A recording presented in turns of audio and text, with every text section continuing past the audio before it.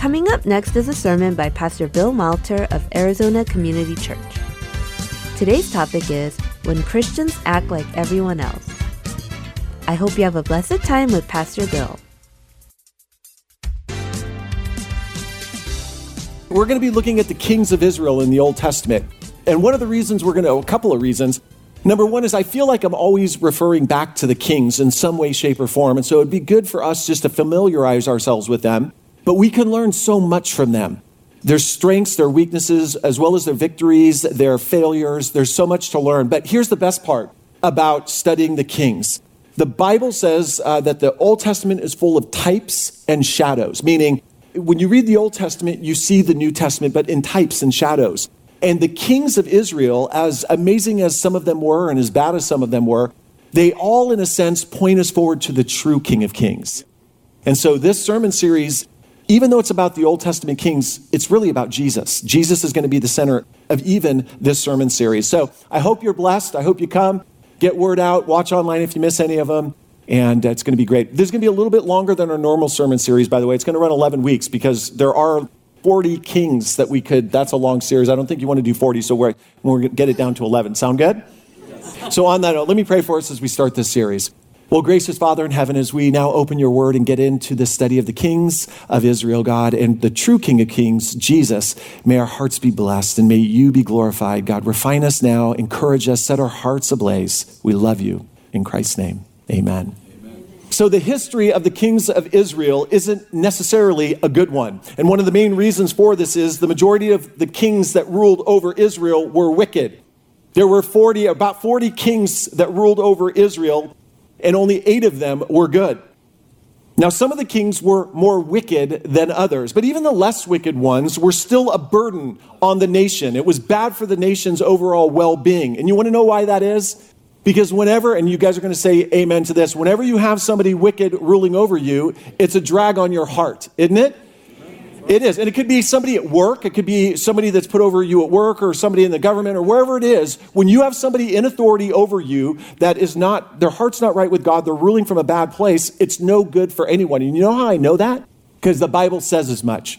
Proverbs 29:2 says this, when the righteous increase, the people rejoice. When the influence of the righteous increase, whether it be their rule or their influence, the people rejoice. But when the wicked rule, the people groan. The people groan. So that's so very true. Of course, when you got a king coming to power 3,000 years ago in Israel, you couldn't just vote them out of office.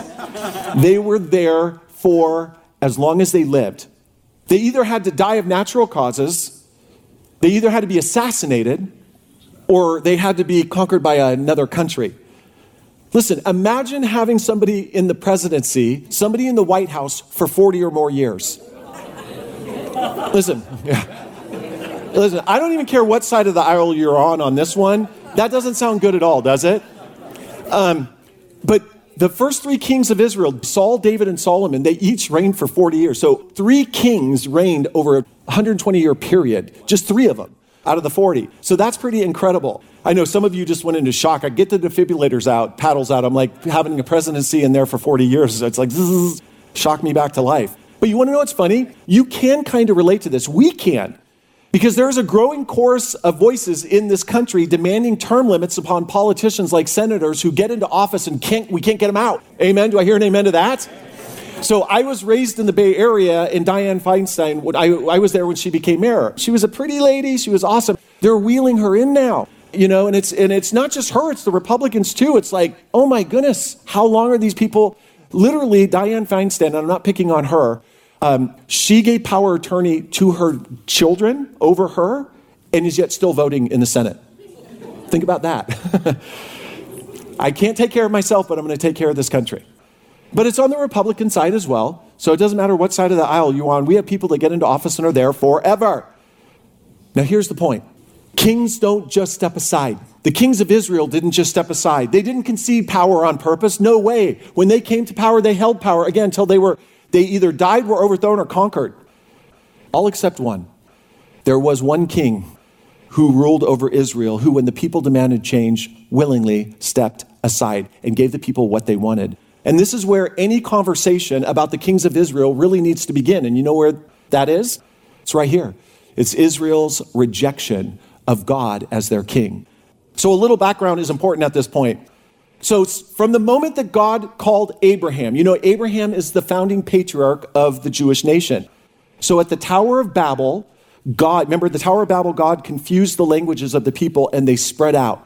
And God called one man, Abraham. Abraham had Isaac. Isaac had Jacob.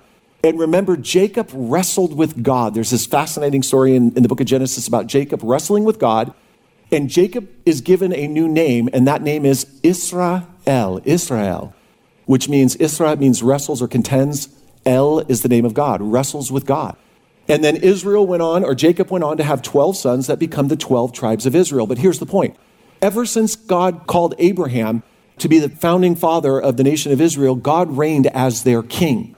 He had been very faithful to them. Even when they had been slaves in Egypt, God, when they cried out, miraculously led them out of slavery, 400 years of slavery in Egypt, and brought them into a land flowing with milk and honey. He brought them into the promised land. And you want to know the best part about it? Brace yourselves. Listen to this.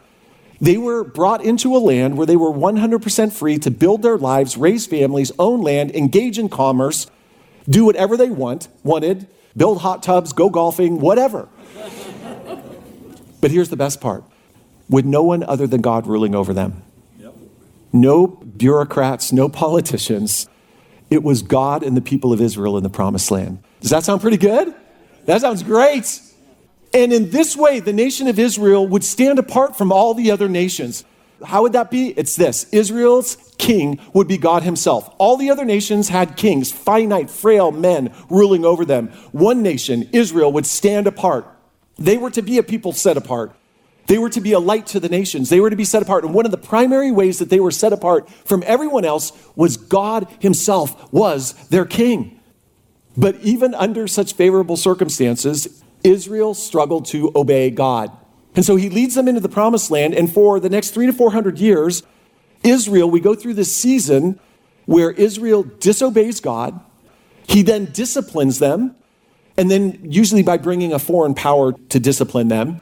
And then he raises up a judge or a ruler, not a judge like we know today that sits behind the bench with a gavel, a judge meaning a ruler, somebody with authority that would rise up, deliver the Israelites and restore order. But that person was always temporary. God would raise them up, and then once they did what they needed to do, they stepped aside. And this is how God reigned over his people. We read about this in the book of Judges.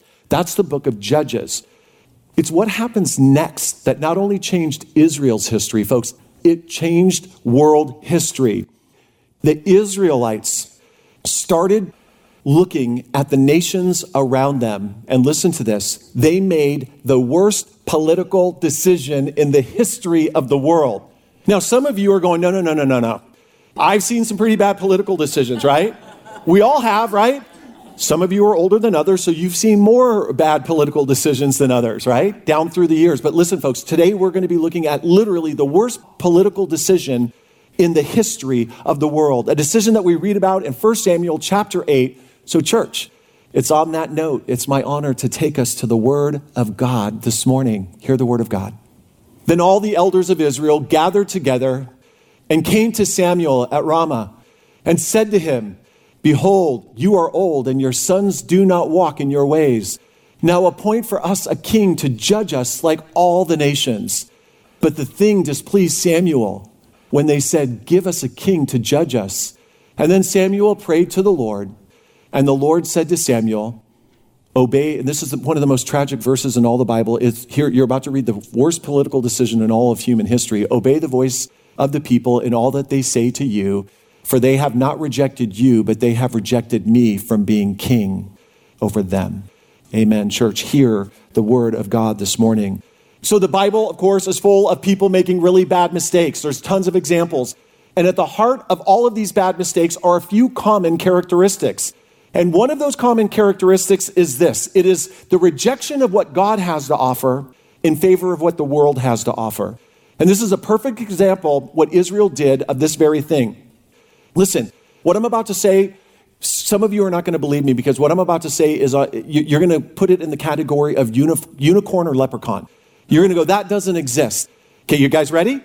There is such a thing as a perfect politician.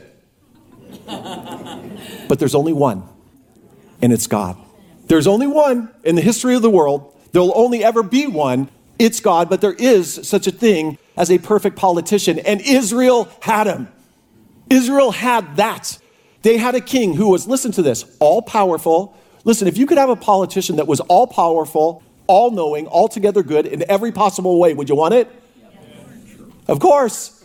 And Israel had it, yet they rejected him in favor of what the world has to offer. And what did the world have to offer? A finite, fallen, frail human being like all the other nations had. See, Israel did what we're all prone to do. We can't cast stones at Israel because we're prone to do what they did. And you know what they did? Israel let their earthly desires crowd out an eternal perspective. That's what they did. They started looking at what the world had, and they go, that little seed that was planted in them, they kept watering it, they kept thinking about it, and pretty soon it grew, and it took over their lives. Israel let their earthly desires crowd out an eternal perspective. And before I go any further, let me stop and ask you, let me stop and ask myself, are there currently any earthly desires in you that are keeping you from having an eternal perspective? See, Israel's story is really our story.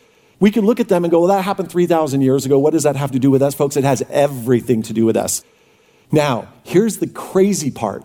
What makes this whole set of circumstances so incredible is that God goes out of his way to warn them just how bad it's going to be to have an earthly politician over them. And I think we'd all agree, even the best of earthly politicians is a far cry from God. Amen? Right, amen. I don't care, again, what side of the aisle you are on, this is what we're dealing with. Just listen to the word of God and God's warning to how bad it's going to be. So Samuel told all the words of the Lord to the people who were asking for a king from him. He said, these will be the ways of the king who will reign over you. Here you are. Brace yourself. This is how bad it's going to be. He will take, first words out of Samuel's mouth. He will take your sons and appoint them to his chariots and to be his horsemen and to run before, what? His chariots. And he will appoint for himself commanders of thousands and commanders of 50s, and some to plow, what? His ground, and to reap, who? What? His harvest, and to make his implements of war. Now listen to this. And the equipment of his chariots. He will take your daughters to be perfumers and cooks and bakers. He will take the best of your fields and vineyards and olive orchards and give them to his servants. He will take the 10th of your grain and your vineyards and give them to his officers and to his servants. He will take your male servants and your female servants and the best of your young men, your donkeys, and put them to his work. He will take a 10th of your flocks, and you shall be, what? His slaves. Now, let me just stop right here, folks. You do understand that in this lifetime, you are a slave to someone. It doesn't matter. We as Christians are doulos, that's the Greek word. We are slaves, bondservants of Jesus Christ. Amen? We are servants of the Lord Jesus Christ. We are bondservants of the Lord Jesus Christ. But if you're not a slave to Jesus, don't think you're not a bondservant or a slave to someone else. It could be you're a slave to yourself, your own passions, emotions. It could be somebody in your life. It could be that you're a slave to the people that are in authority over you, whatever. You're a slave to somebody. What God is telling the Israelites is, you were bondservants of me. Just so you know, when you walk away from me, you're not walking into freedom. You're walking into another type of slavery, a slavery that's far worse. And by the way, that's the point. Folks, when you walk out from under the mighty hand of God, you might think there's freedom there. There's not freedom there. There's never freedom from being under the mighty hand of God. Amen. And in that day, now listen to this. God even says, okay, this is how bad it's going to be, and here's what's going to happen. And in that day, you will cry out because of your king that you have chosen for yourself. And I love this part, but the Lord will not answer you in that day, nor should he. You deserve it. Knuckleheads. You walked away from the one thing that everybody wants, a perfect politician, a perfect king, a perfect ruler. You walked away from it. But listen to this. God warns them, this is how bad it's going to be. He says, you're going to regret it. That's what that verse is saying. He goes, I'm telling you right now, you're going to regret it. But what do the people do? Listen to this. But the people refused to obey the voice of Samuel, and they said, no, but there shall be a king over us, that we may be like, here's the kicker, all the nations. And that our king may judge us and go before us and fight our battles. Again, church, hear the word of God. Listen, isn't it amazing that even when we're fully aware of the consequences of choosing what the world has to offer, we still choose what the world has to offer. Amen? We can point fingers at them. You know how many times I've done this in my life? 10 million. 10 million times I've done this. I know what the world offers me something. I know I'm going to regret that. I know the consequences of it. Let's just go do it. You know, I'm like a lamb to the slaughter. Yep. You want a perfect example of this very thing? Here it is. He who commits adultery lacks sense. He who does it destroys himself. He will or she will get wounds and dishonor, and his disgrace will not be wiped away. Yet despite such warnings like this, people fall into adultery all the time. Sometimes even very godly people. As a matter of fact, we're going to look at in a few weeks one of the good kings of Israel that fell into adultery. Can you think of his name? David. King David. David knew full well that there was consequences. He just ignored them. He was blind to them. But just like David, the world is going to set similar things before each of us. And if we are not incredibly careful, folks, here's what's going to happen. We are going to let our earthly desires crowd out an eternal perspective. This is precisely what happened to the nation of Israel. The grass seemed greener on the other side of the fence. But just like I said, folks, listen to this. The grass is always greenest under the mighty hand of God. It always is. Amen. You're going to look out at what the world has to offer and you're going to go, the grass is greener over there. It's a mirage. The grass is always greenest when you stay under the mighty hand of God, right? Humble yourselves, therefore, under the mighty hand of God, that he may lift you up in due time. You're always best under the mighty hand of God. Don't fall for what the world has to offer you. And yet, we know this, and yet we so often do this. We walk out from under the mighty hand of God going, I think that's a little bit greener over there. And what happens? We go over there, we taste of it, and we go, it's horrible out here. We come back under the mighty hand of God. And even though God had warned the Israelites of everything that the earthly king was going to take from them, impose upon them, demand from them, they still pressed forward without giving it a second thought. Look again. He will take the best. He will take a tenth. He was going to take everything from you. Unlike God, who requires nothing and needs nothing, an earthly king would require a massive amount of resources to take care of his monarchy. His palace, his personal needs, his chariots, his court. Listen to this. Israel rejected a king who had everything to give and asked for a king who had everything to take. Folks, that's why I say this is the worst political decision in the history of the world. Side note, we see a similar thing happening today, not in this country. I already talked about how we want term limits in this country. A similar thing is happening in England with regard to their monarchy. I watched a news segment a while back. There's a group of people who are watchdogs over how much the monarchy in England costs the people, the burden that it places on the people. And they're like, enough is enough. So even today, 3,000 years after this, we see monarchies being burdens upon the people. Now, this raises the all-important question. Why in the world would the Israelites walk away from the perfect politician to walk into the arms of fallen men? Well, our text today tells us why. Again, look, but the people refused to obey the voice of Samuel, and they said, no, but there shall be a king over us, and here it is, that we may be like all the nations. Israel wanted a king because they wanted to belong. That's it. So instead of being, listen, here's the key. Instead of being a light to the nations, they were to be set apart from the world, to be different. And one of the key ways they were to be different is they walked by faith, not by sight, serving the King of Kings. And the world should have looked at Israel and said, we want what you have. Instead, Israel looked at the world and said, no, we want what you have. So instead of being a light to the nations, Israel ended up being just like the nations. Now, according to our text, they wanted a king who would judge over them. Let's be honest, how much easier it is to submit to the rule of a king that you can see with your eyes than one that calls you to walk by faith. Yeah, that's true. And folks, it's no different from us today. The call upon us is the same call that was upon Israel. Walk by faith and not by sight. Trust your king. But apparently a stubborn people like the Israelites needed a physical king to control their appetite and their behaviors. Why do I say that? Because we read this in the book of Judges. In those days, there was no king of Israel. Now, In those days, there was no earthly king ruling over Israel, because in the time of the judges, there was a king ruling over Israel. Who was it? It was God. Yeah, Israel always had a king. What they didn't always have was an earthly king. And so in those days, there was no earthly king in Israel. Everyone did what was right in his own eyes. See, it takes faith to walk by faith, to trust God. Israel couldn't do it. They needed an earthly taskmaster to keep them in line.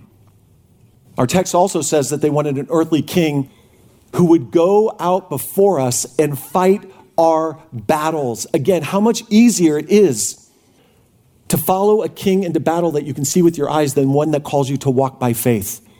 And yet, even though God had never lost a battle, right? God had never lost a battle. Who does the battle belong to? The battle belongs to the Lord. Even though God had never lost a battle, Israel said, we'll trade you in, God, because we want to follow a king that we can see with our eyes. Because walking by faith is hard, especially in times of battle. Because if you read the Bible, you know that when Israel went into battle, God often did crazy things. Remember, there was the one time that there was 30 some odd thousand men ready to go into battle, and God keeps dismissing them down till there's 300 of them, right? 300. And he goes, you go into battle with these 300. And of course, they won. It happens just as God said it was. But listen, folks, it takes faith to follow king like that. It takes faith to follow a king like that. I'm going to tell you right now, folks, the battle is raging today. We are in a war just like they were.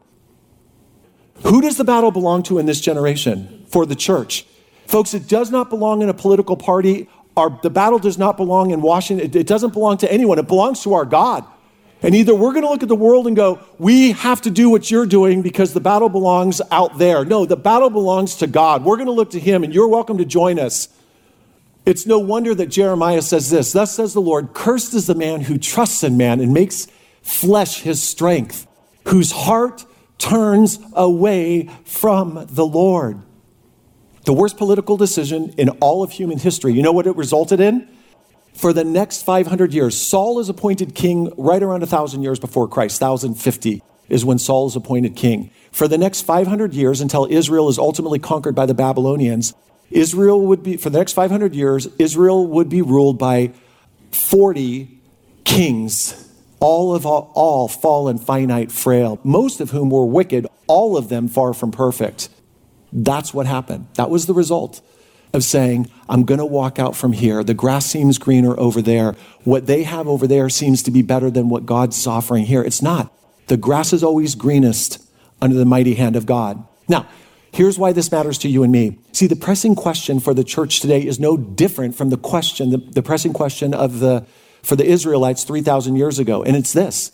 Will the church in the 21st century embrace our calling to be a light to the nations, or will we give into temptation and become just like the nations? And if you haven't kept an eye on what's happening in the church, it is the latter that is happening, that we are becoming just like the nations. Israel was to be a nation set apart, and so is the church. Do you know what the word church means? It comes from the Greek word ekklesia. There it is. It comes from two Greek words, ek, meaning out, and kaleo, meaning called. We're the called out ones. We're to be called out, set apart. We're totally different from the world. This is our calling.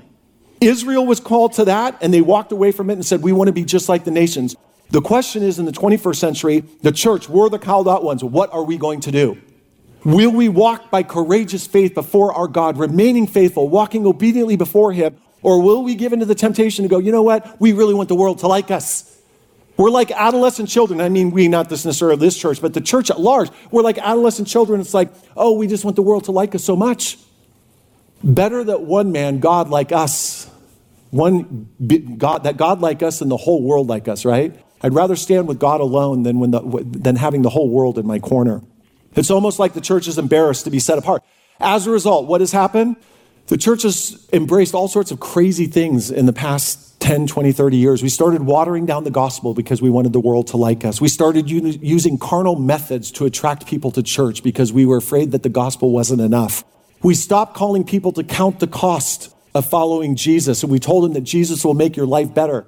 No, following Jesus, you count the cost. You give your life away. It's a life of persecution and service to your King.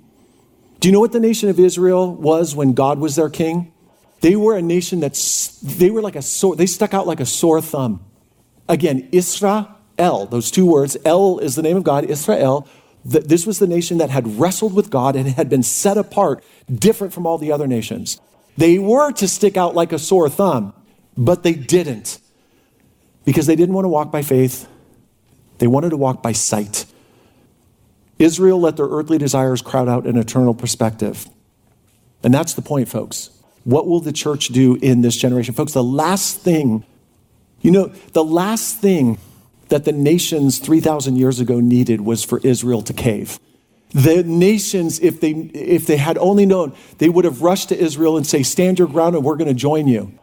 But Israel gave them the worst gift that they could possibly give them, the worst political decision in the history of the world. They said, we're going to be just like you. The last thing that the world needs from the church today is for us to buckle and cave and try to get their approval. But let's circle back. Earlier I asked you personally, is there an earthly desire that is keeping you from having an eternal perspective? We can talk about the church at large, but let's talk about our hearts in particular. Do you know what 1 Timothy says? But godliness with contentment is great gain. For we brought nothing into the world and we can take nothing out of the world. In other words, being here under God's mighty hand, being godly and content is of great gain. You know what that means? This is where the grass is the greenest. It is. The grass is always greenest under the mighty hand of God. It's when we walk out there and go, no, I'm pretty sure the grass is great. It's not greener out there.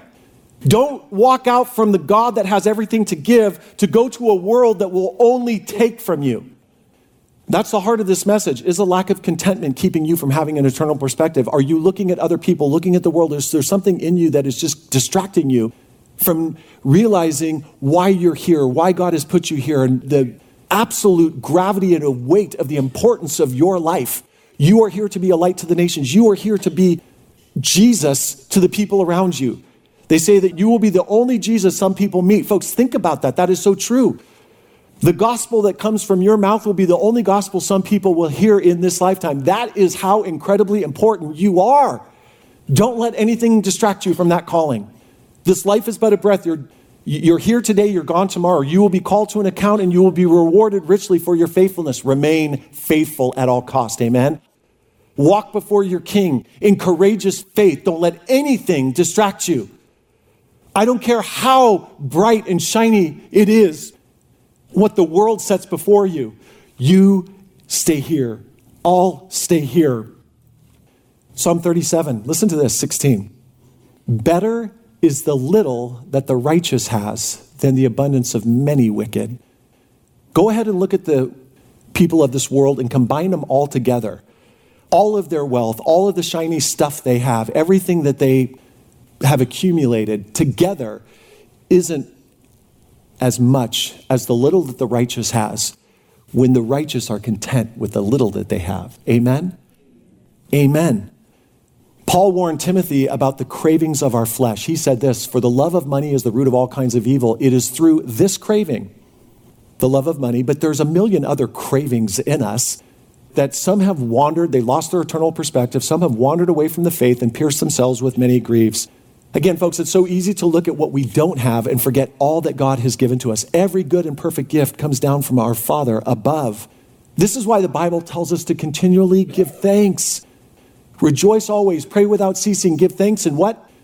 All circumstances. Listen, if Israel had had a thankful heart instead of a wandering eye, they never would have rejected God as their king. Amen. But same goes for us. If we but have a thankful heart instead of a wandering eye, we will remain faithful to the Lord.